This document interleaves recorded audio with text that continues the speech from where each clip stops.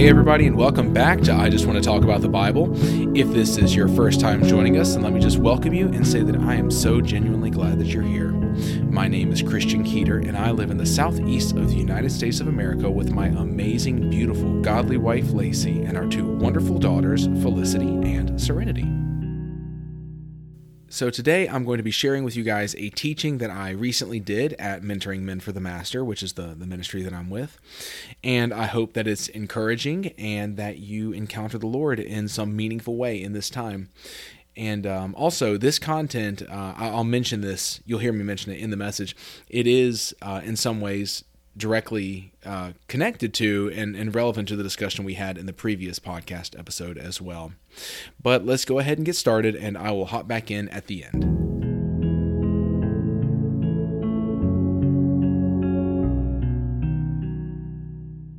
Let's pray. Dear Jesus, Lord, you are the perfect teacher. Lord, would you just teach us now? As we open your word, Lord, let us hear from you, please. God, it says that when the people heard you teach, they were astonished at the authority with which you spoke. And so, Lord, I pray that that's our experience here now, too. I pray that each and every one of us can walk away today saying that we heard from the Lord. You are the teacher, Lord. And so we just want to sit at your feet and listen to your teaching. And so we pray that you honor this time now. In Jesus' name, amen. All right, we're going to start in Matthew chapter 8, and we're not going to be there very long, just very briefly. It's going to be kind of the launching pad for the rest of our discussion today. And while you're turning there, if you want to turn there, no pressure to do so, especially since we won't be there very long. But this is actually going to be very much, in some ways, a continuation of our conversation from last time. You remember last time we talked about having a real, vibrant, actual intimate relationship with the Lord, as opposed to reducing our relationship with him down to just trusting the means through which he speaks. And so not reducing our relationship with him down to a formula, but actually keeping it relational and vibrant. And so today we're going to be talking about something very similar, just from a completely different, but I hope highly relatable perspective. So in Matthew chapter 8, beginning in verse 5, and I'll pause a little bit along the way.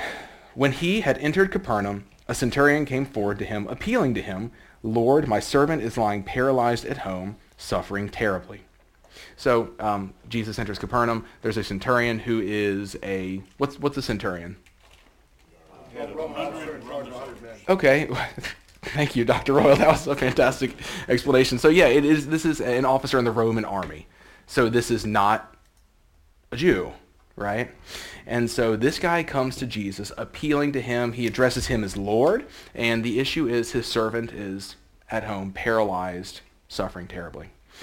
Resuming in verse 7, it says, "And he said to him, I will come and heal him. But the centurion replied, Lord, I am not worthy to have you come under my roof, but only say the word, and my servant will be healed. For I too am a man under authority, with soldiers under me. And I say to one, go, and he goes, and to another, come, and he comes, and to my servant, do this, and he does it." When Jesus heard this, he marveled, and said to those who followed him, "Truly I tell you, with no one in Israel have I found such faith. I tell you, many will come from east and west and recline at table with Abraham, Isaac, and Jacob in the kingdom of heaven, while the sons of the kingdom will be thrown into the outer darkness. In that place there will be weeping and gnashing of teeth." And to the centurion Jesus said, "Go, let it be done for you as you have believed." And the servant was healed at that very moment. So there's a lot of things we could talk about with this passage. Like I already kind of touched on the fact that this was not someone of Hebrew descent. This would have been someone in the Roman army, a Gentile. And Jesus' reference there at the end talks about the inclusion of the Gentiles into the family of God, people coming from east and west and eating at the same table as Abraham, Isaac, and Jacob. And just because someone is of Hebrew descent does not guarantee them a place in the kingdom, right? It's what we do with the person of Jesus Christ. And in response to him, in response to his sacrifice, do we believe? And of course, this family is going to be what we call the church, right? But we could talk about that, but that's not what we're going to talk about today. There's just one simple thing I want to point out from this passage that'll propel us into the rest of our discussion, and that is just kind of the simple, pure, childlike faith of this centurion. So he obviously is expressing faith by the very fact that he came to Jesus in the first place. And Jesus says, yeah, okay, I'll come. I'll come and heal your servant. And he says, that's not even necessary. That's not even necessary. I'm not even worthy to have you come under my roof. Just say the word. He appeals to Jesus' authority. He says, you have the authority to do this. You don't have to physically come. Just simple faith. And so we could really honestly conclude the lesson right here and have the shortest lesson in the history of lessons and say, go and do likewise. Go and do likewise. Have the same faith that this centurion did, where it's just the simple faith, just trust in Jesus. All right, go home. But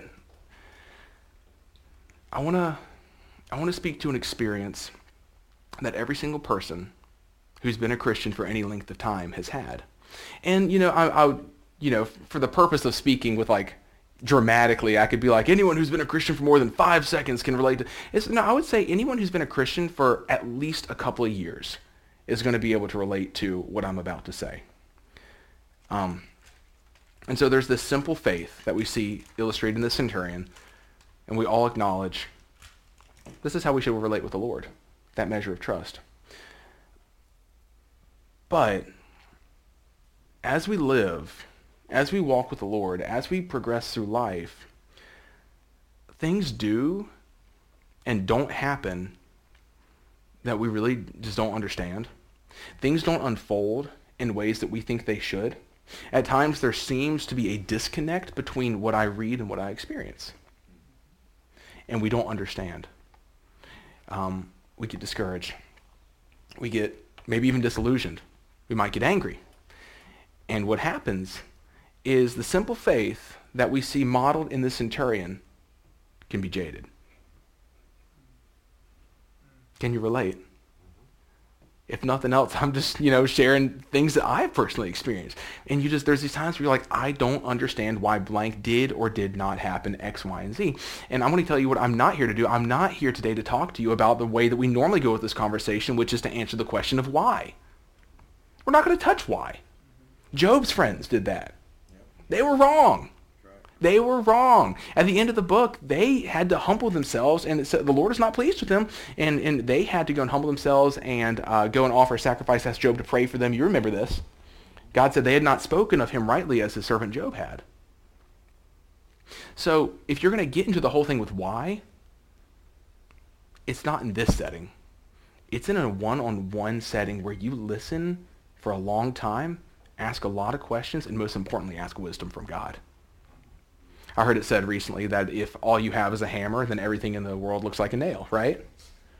And so it's like we don't want to do that when we approach people who are in any given circumstance. Well, I knew somebody else who was in this, so it must be the exact same thing. No, let's be careful. So we're not getting into the why. Rather, we're going to talk about something today that I hope is actually a bit more constructive than that. And that is to answer this question. Not why did things happen a certain way or didn't things happen a certain way, but rather what should we do with the thoughts and emotions that flow from that? Because I'll go ahead and tell you, if we respond to this rightly, if we respond to this relationally with the Lord, then the discouragement, the confusion, the misunderstandings, all these sorts of things can actually serve as a great catalyst in our relationship with God. But in reality, there are a few ways that people commonly respond when spiritually there's discouragement, or we don't understand why things did or did not happen, or why God did or did not X, Y, or Z. Like there's a few things that will happen frequently, and one is that people just walk away, quit church. This is kind of the this is one response where they just kind of step out of the community of faith, maybe become jaded. That's a possibility, right? If they were, genuinely born again, then they're probably going to, eventually come back around. But as far as rejoining and getting back into the community of God, but that's one response. But that's not where you guys are. And you know how I know? You're in this room. If you had responded to things that way, then you wouldn't physically be in this room right now. There is a second way, a more subtle way, and it's subtle because this way can actually still be celebrated by other Christians who are unaware of what's going on inside. And it's this: you settle down into the shell, into a husk of the Christian life where you read your Bible faithfully. You memorize Scripture. You pray daily. You share the gospel with people sometimes. You go to church faithfully. You give your money. And yet there's entire portions of your heart that are blocked off from the Lord. There's this external appearance of godliness and of intimacy with God. But there's no actual like true heart level intimacy with the Lord. You've blocked yourself off because the belief has come in, and this I heard this idea stated recently, and I thought it was a really good observation, that sometimes unbelief feels safer than hope. As the Bible says, hope deferred makes the heart sick, right? And so sometimes like I will choose unbelief and doubt over discouragement and pain. Because if I set my hope in things going a certain way, if I think things should happen this way, if I have unanswered questions about why they didn't go this way, then that was so painful, I am not going to do that again. I'm just going to settle down into this subpar Christian experience where I'm not actually interacting with God on any meaningful level in my heart in a relational sort of way, but all my Christian brothers and sisters are patting me on the back as how disciplined I am and how many scriptures I know.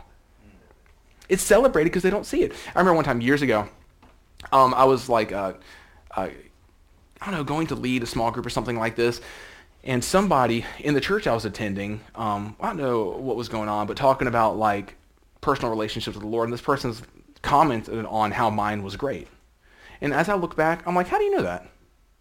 How on earth does this person know that my walk with the Lord is great? I mean, this person came to this conclusion probably because I could quote Bible verses. I'm like, I mean, reflecting back, I hope they were right. Like I hope at the stage of my walk with the Lord is great. But my point is like, they didn't know that. But the pat on the back. Same thing could happen at these tables. Right? And so sometimes we fall into this place where unbelief feels safer than hope, than actually opening our hearts up to God and cutting ourselves off from an intimate relationship with him. But the issue is, besides the fact that that'll just make your soul shrivel up and sometimes anger will bubble up to the surface, sometimes all these emotions will bubble up to the surface, and but you just kind of, go along with this respectable Christian life that is devoid of power and intimacy. But one of the biggest issues is this. That's just not how we see the people in the Bible responding to this stuff. That's not actually what we see. And what I love about this book is how relatable it is. You read about people just like you, just like me, who feel the same emotions that we would feel, who have the same questions that we would have. So Book of Psalms. Flip to Psalm chapter 10 real quick.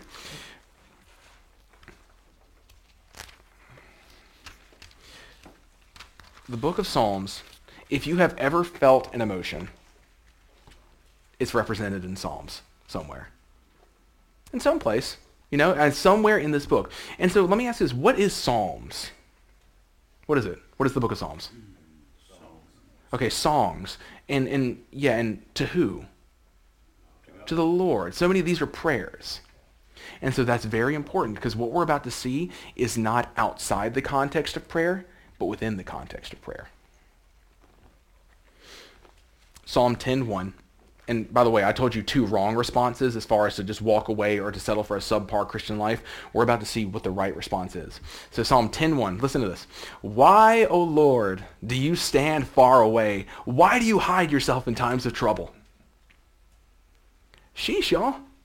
Can you imagine if that's how your table time started, with somebody praying like that? Going to a Bible study and somebody open up with that? You would pull that person aside and be like, oh, don't talk like that.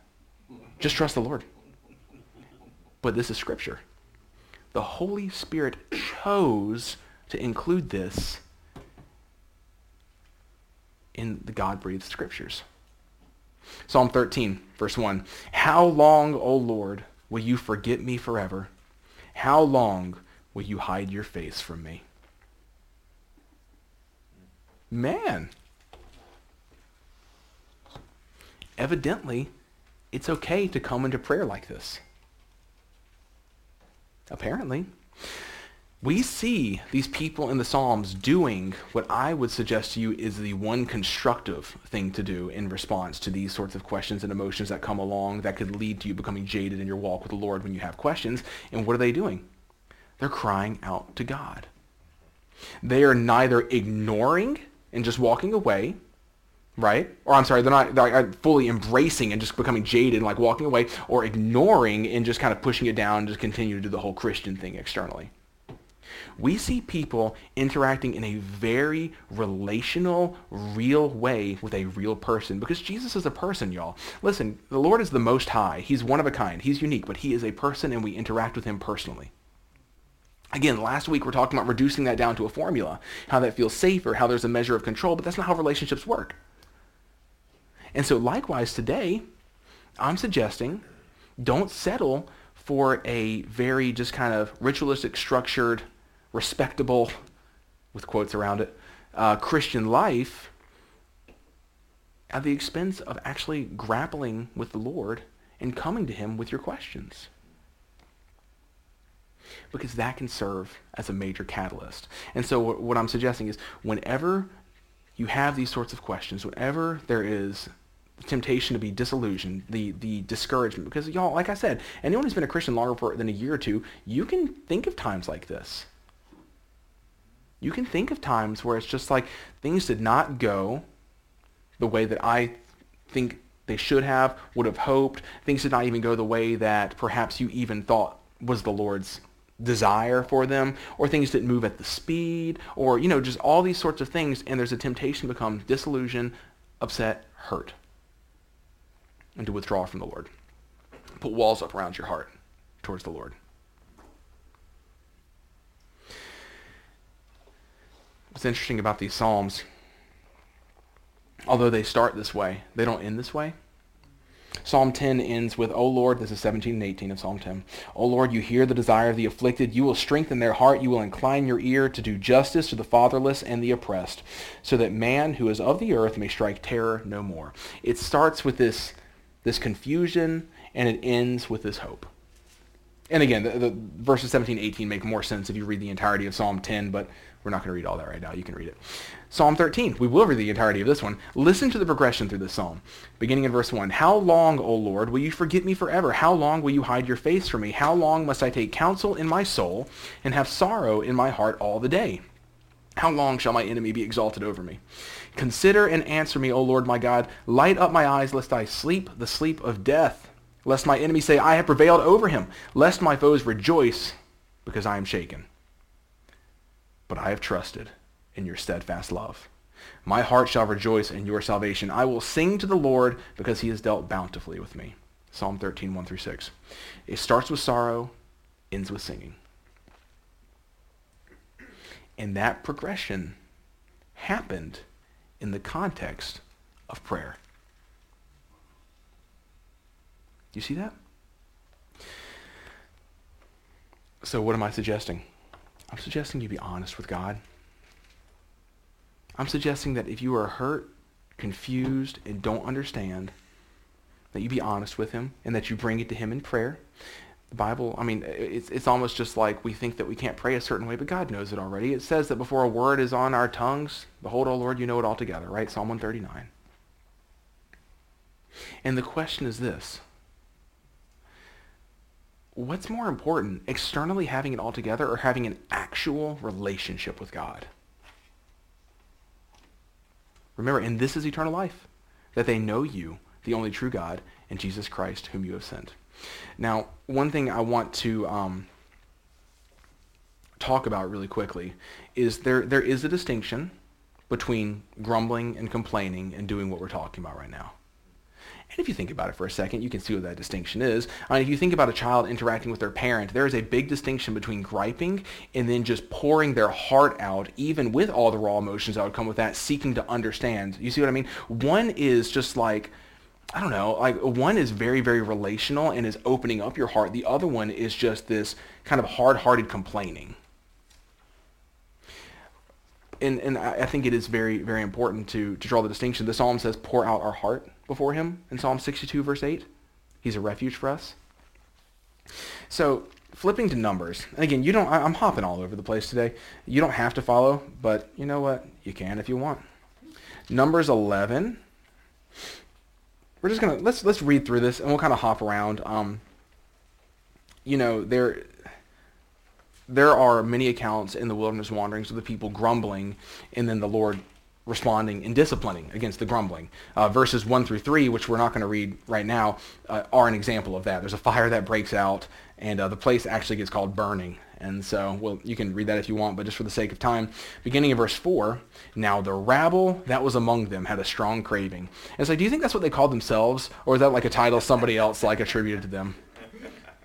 Yeah, here comes the rabble. So now the rabble that was among them had a strong craving, and the people of Israel also wept again and said, oh, that we had meat to eat. We remember the fish we ate in Egypt that cost nothing, which that's stupid. What do you mean it cost nothing? They were slaves. It cost their entire freedom. Cost nothing. Okay, sorry, backing up. We remember the fish we ate in Egypt that cost nothing, the cucumbers, the melons, the leeks, the onions, and the garlic.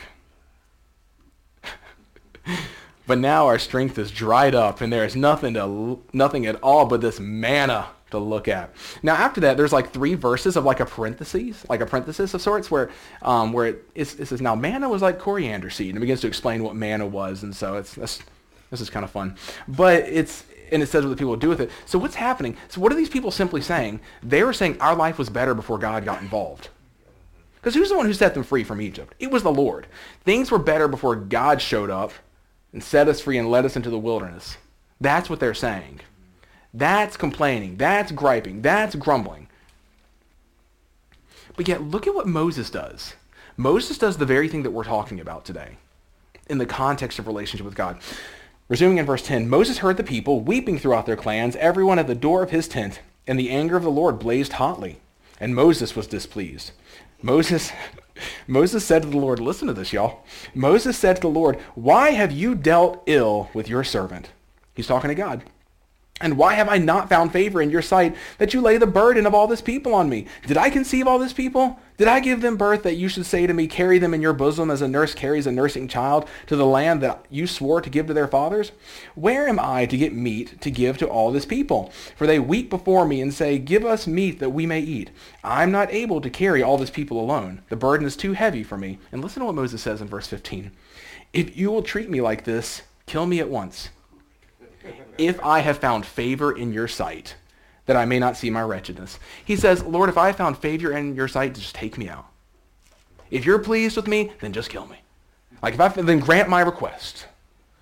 Y'all, this is Moses. That's raw. That's really, really, really raw. And we're like, what's going to happen next? It's like, Joshua better get ready. And what does the Lord do? Does he drop the hammer? The Lord gently helps him. Then the Lord said to Moses, gather for me 70 men of the elders of Israel, whom you know to be the elders of the people and officers over them, and bring them to the tent of meeting and let them take their stand there with you. And I will come down and talk with you there, and I will take some of the Spirit that is on you and put it on them, and they shall bear the burden of the people with you, so that you may not bear it yourself alone. God sends help. Do you see that? And it wasn't because of Moses' good behavior. It was in spite of Moses even, really, right? And so,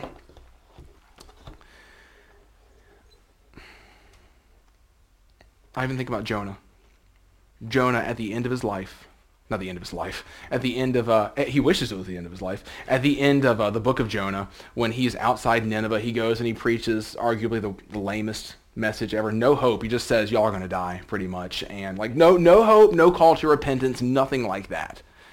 And then everyone repents. Everyone is forced to fast. I think the king even makes the animals fast. Okay. And so, like, that's some repentance. Like, no one is going to eat anything. The king himself gets down from his throne and repents, and Jonah goes out and sits, and he stares at the city waiting to see what's going to happen to it, right? Because we We find out in the 4th chapter the reason he fled is because, well, he throws it back in God's face. He's like, I knew you were merciful. I knew you were slow to anger and abounding in steadfast love and that you would forgive them. And that's why I made haste to flee to Tarshish when you told me to go here, because I knew you would do this. I knew you would forgive these people. Jonah is quite in the wrong here. And God gently says, gently, y'all, gently, do you do well to be angry? I think, and I'm sitting here recalling it. The first time, I think Jonah doesn't even respond to that question. He just kind of ignores it, right? And isn't that how we are sometimes? Like, we know we're wrong. A good question is asked, and we don't have a good answer for the question. And we're like, no, I've already made up my mind that I'm angry. But then he goes and he sits there. And then what does God send? A gourd, a plant of some kind. And what does the plant do? It shades him. And then what happens to the plant? God sends a worm to eat the plant. And then Jonah gets angry about the plant too. Yeah. It says, I'm looking here now in Jonah 4. God asks him, do you do well to be angry? And Jonah just ignores it. And he points this plant, and it says that Jonah was exceedingly glad because of the plant. He just feels emotions to the max. He's ticked off. Now he's exceedingly glad. It says, but when the dawn came up the next day, God appointed a worm and attacked the plant that it withered. And then God sends this scorching heat. And so what is happening here? Jonah goes on, it's better for me to die to live. But God said to Jonah, do you do well to be angry for the plant? And Jonah said, he said, yes, I do well to be angry enough to die. And listen, and the Lord said, you pity the plant for which you did not labor, nor did you make it grow, which came into being in a night and perished in a night. And should I not pity Nineveh, that great city, in which there are more than 120,000 persons who do not know their right hand from their left, and also much cattle? There are the cattle again. But do you hear the gentleness of this? Do you hear the gentleness of God? Do you see how God stooped down and used this object lesson to speak into Jonah's life? I don't think this is a harsh tone. I don't think there's anything in here to indicate that's a harsh tone, because when God says, do you do well to be angry, and Jonah walks away, it's not like God grabs him by the wrist and is like, don't you walk away from me. You know what I mean? There's none of that. Oh, guys, that we would know the character of God. That we would know what he's really like. And take off the lenses that we come to the scriptures with and read everything through these lenses of a way that he's not. Yeah. Slow to anger. Abounding in steadfast love. Who will by no means clear the guilty. Right? You remember his self-revelation to Moses. Y'all, this is so gentle. When Jesus said, come to me, all who are weary and heavy laden, and I'll give you rest, there were no qualifications. It was just come. It wasn't leave your questions, leave your frustrations, leave your anger, leave all this stuff, leave your discouragement, leave your disillusionment, leave even your frustration in your relationship with me, and then come to me. No, it was come and I will give you rest. Just come to me, all of you, all everything you are, bring it to me in the context of my relationship with you. You guys, do you have any idea how much he loves you? He shows his love for us in that while we were still sinners, Christ died for us, right? For God so loved the world that he gave his only son. I mean, Amen. Yeah. Your relationship with God is the safest place on earth. As I shared, I think when I spoke last time in Dane Ortland's book, Gentle and Lowly, he says that the posture most natural to Jesus is not the pointed finger, but outstretched arms. What does he do with the stray sheep? He doesn't say, well, yeah, sheep are stupid, and that thing shouldn't have strayed away. Got what he had coming. Probably getting eaten right now. Serves him right. Okay, 99, look at that one. You learned your lesson? Is that what he does? No!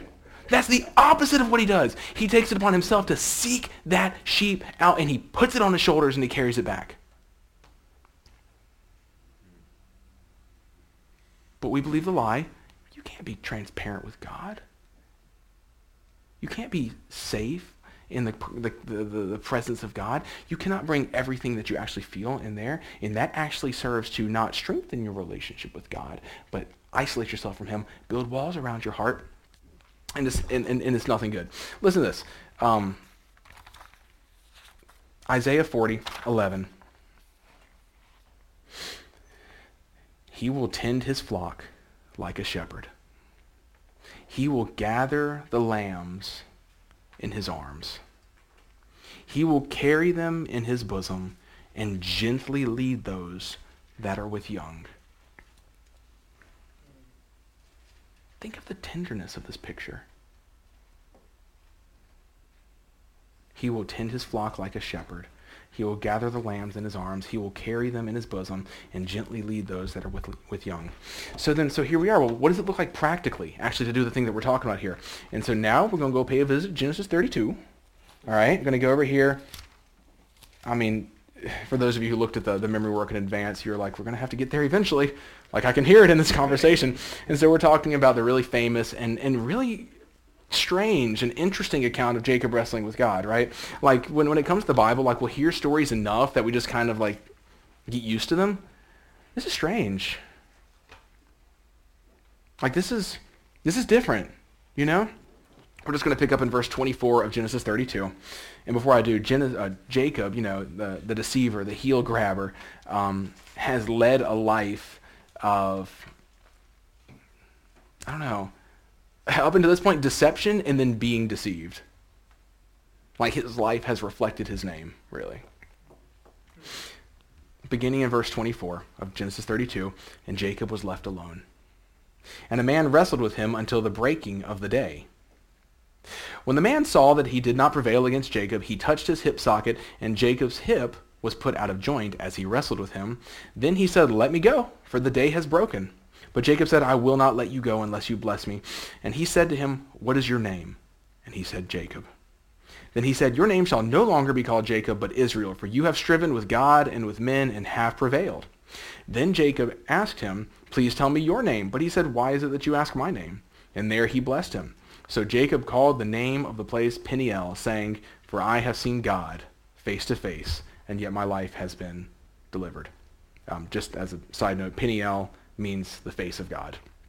You can hear the El in there at the end, you know, like El, Elohim, you're like Hebrew. El Shaddai, El meaning God. And so it says that he's wrestling with a man. And by the end of this passage, you're like, that wasn't just a man. You know, this wasn't just some person that was like, hey, there's somebody alone, I'm going to get him. You know, like this wasn't, no, Jacob has an encounter with the Lord here. And Jacob realizes that by the end of this passage where he said, I have seen God face to face, and yet I've been delivered. And you may say, well, then what about the whole thing where whoever he's wrestling with is like, well, let me go, let me go. Why is that necessary if it's the Lord? And I'll just point out, Jacob's hip was just dislocated with a touch. This is not a matter of Jacob overpowering, obviously.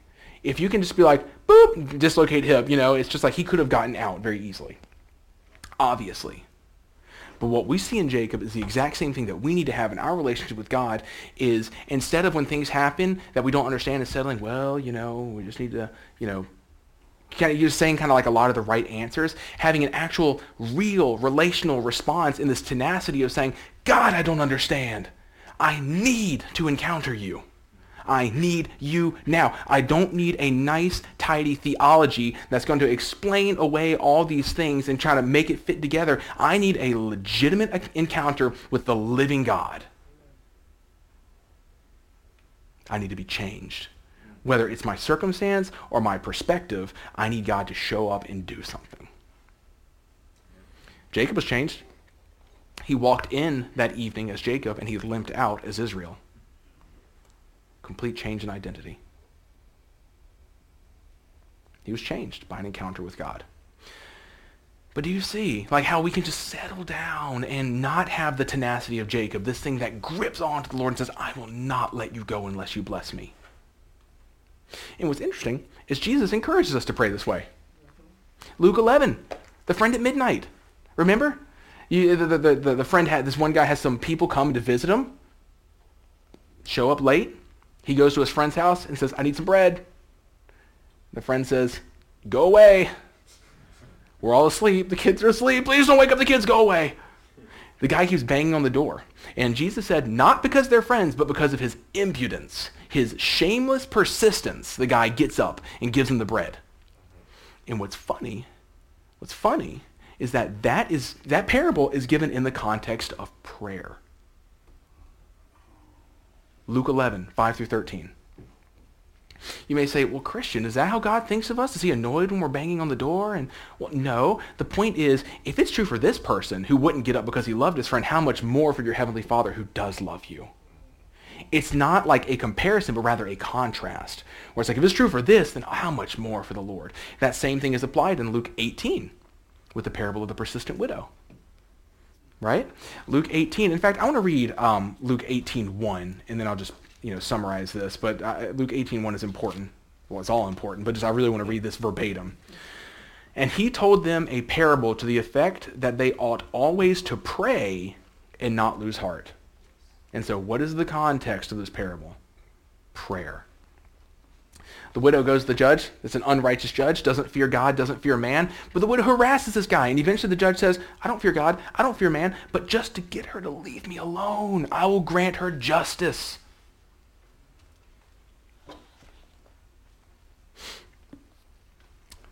Jesus says in verse 7 and 8, and will not God give justice to his elect, who cry out to him day and night? Will he delay long over them? I tell you, he will give justice to them speedily. Nevertheless, when the Son of Man comes, will he find faith on earth? Again, we get uncomfortable. Is God being compared to this indifferent, unloving, selfish, unrighteous judge? He's actually being contrasted to him. And it's the same logic. If it's true in this scenario, how much more? How much more for God who loves you, who welcomes you, who invites you into this sort of relationship with him where you can be honest and really, I guess, like I said, just kind of cling on and not let go. You look in the Bible and there are these times where, again, Psalms isn't filled with, and David prayed a little prayer. It's filled with things like, then they cried to the Lord in their trouble, and he delivered them from their distress.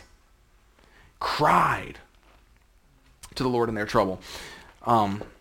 Psalm, this is great. This is a psalm that I actually had forgotten about, that I had written down in a journal back at the beginning of January. Psalm 138:3, on the day I called, you answered me. My strength of soul you increased.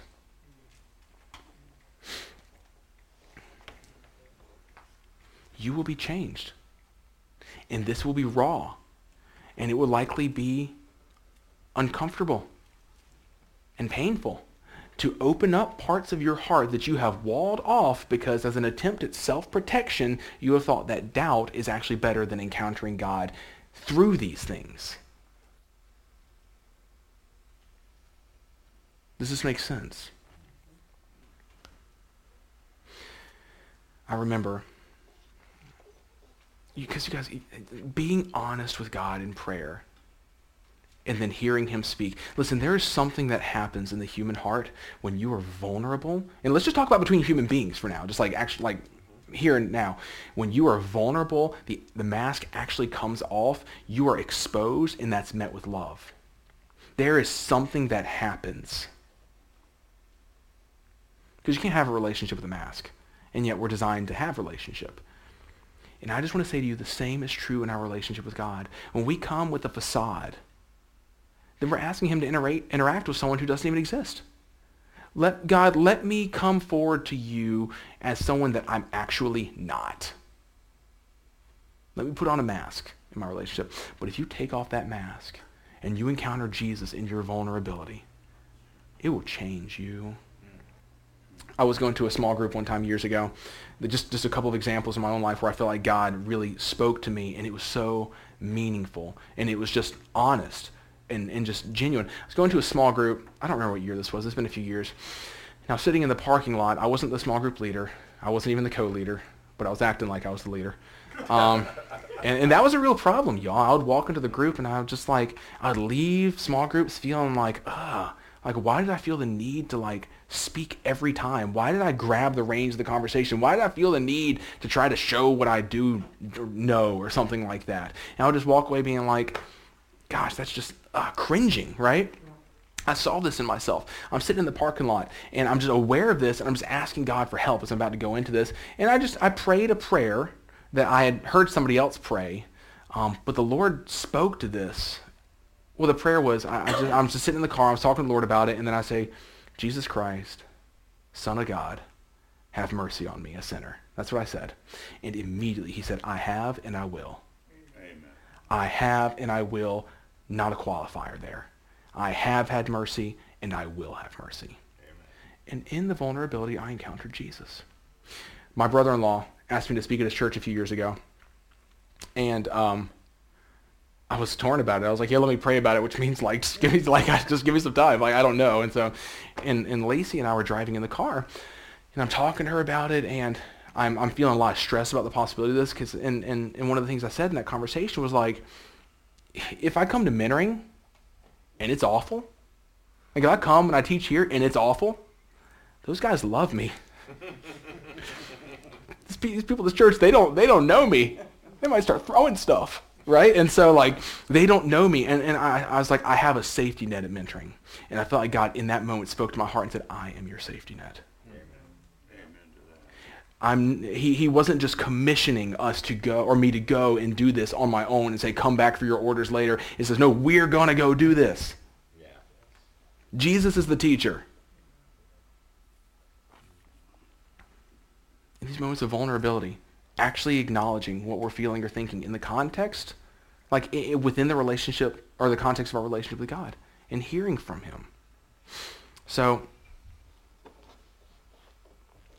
flipping over to 2 Corinthians really quickly, but something I just really want you guys to know, and I've already talked about this, is it's so important how we view the Lord.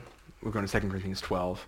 It's really important how we view the Lord, but you got to know that he loves you. You got to know that the offer to, come and receive rest is an open offer. You've got to realize that what Jesus did on the cross for you was enough, that there is therefore now no condemnation for those who are in Christ Jesus, because, all the thoughts will come in where it's just like, oh, God's upset with me, disappointed with me. He would expect me to have it more together right now. And then that actually leads us away from relying on the Spirit of God, trying to do things in our own power, and perpetuates the issue. He loves you.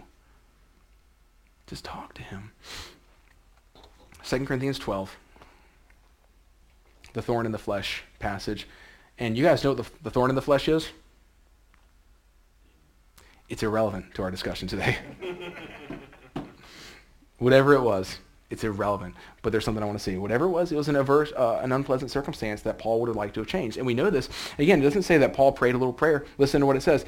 3 times I pleaded with the Lord about this. This is strong language. Multiple times. This is crying out. 3 times I pleaded with the Lord about this, that it should leave me. And then just what does the beginning of verse 9 say? Just the very first part. But he said to me. And then, of course, we know it goes on to, the Lord says, my grace is sufficient for you, for my power is made perfect in weakness. And then Paul turns like the corner hard. Like it's like a 180. Right? Completely change in perspective and everything. And he, but what turned the corner? But he said to me. But he said to me. In the context of this, crying out to God, 3 times I pleaded with him. But he said to me. He encountered God. And so I'm just suggesting that we take an example from the Bible. And it's a little scary. It's a little scary because we're like, I would just say this. Don't have a specific idea in mind of what it will look like for God to show up. Okay? You want to be careful because you could be setting yourself up for more discouragement if you have a really narrow view and the blinders are on and you actually miss what God is doing because you're so focused on this one thing that actually makes the issue worse. Just cry out to God and believe that he will respond. Believe what Jesus says when he says, come to me, I'll give you rest. Just actually believe that he'll speak to you, that you'll encounter him. And that is a constructive way to respond to the discouragement, the confusion, and the hurt. And honestly, we don't come into our walk with Jesus as a blank slate. We come with all sorts of baggage, both hands full, stuff under the arms. And as we go on, the Lord begins to heal that. He begins to put his finger on things that we thought were healed, but actually have just festered. And it hurts. But no physician causes any pain unless it's redemptive. No surgeon comes in there like Dr. Steve, and when you've done a heart surgery, have you ever been like, I want to write my name with a scalpel in this guy? Like, I'm not just like, yeah, signed Dr. Royal. It's like, no incision is pointless. It is all restorative. As Pastor J.D. Greer says, God never opens a scar unless he intends to mend it to completeness. And so as we go forward, is it going to hurt? Well, of course it's going to hurt because we're being healed. And just don't become jaded in that process. He loves you, and he knows what he's doing. And so we could talk more about this. But I think the point has been made. And I just want to say, if you do this, it will lead to greater intimacy and closeness with God, because you'll actually be interacting with him as a person and not just a list of activities.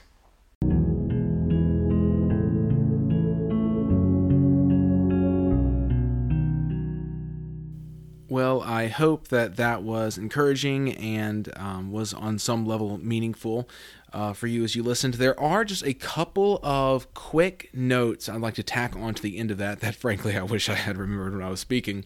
But just very, very brief. Just in the context of everything you just heard, the context of that message and all of that, I just want to say that I'll quote my pastor, and one thing that he says is that praise is always appropriate. And so even in this process of being really vulnerable, really open with the Lord, and coming to him with all the thoughts we have, all the emotions we have, always remember to continue to give thanks. 1 Thessalonians 5:16-18, rejoice always, pray without ceasing, give thanks in all circumstances, for this is the will of God in Christ Jesus for you. And then, of course, I'll flip over to James really quickly as well.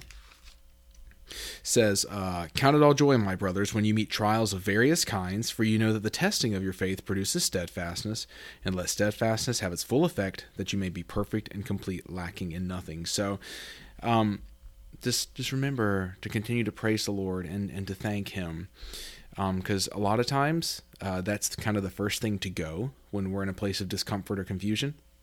It might be a good idea just to have like a running list that you try to add to regularly. The second thing that I wanted to add on the end there is just the reality that you're going to be able to help people as you go through this process. Even with the examples of Psalms 10 and 13, which we looked at in that lesson, how many, like innumerable people of God have been encouraged by those Psalms throughout the centuries since they were written. I mean, throughout the millennia since those were written, right? How many people have been encouraged by that, by those people sharing, the Spirit of God leading them, and seeing how they interacted with the Lord and prayed through all of that. And a verse that I believe we talked about recently, I'll also mention here, 2 Corinthians 1, if I can get there. 2 Corinthians 1, 3 and 4.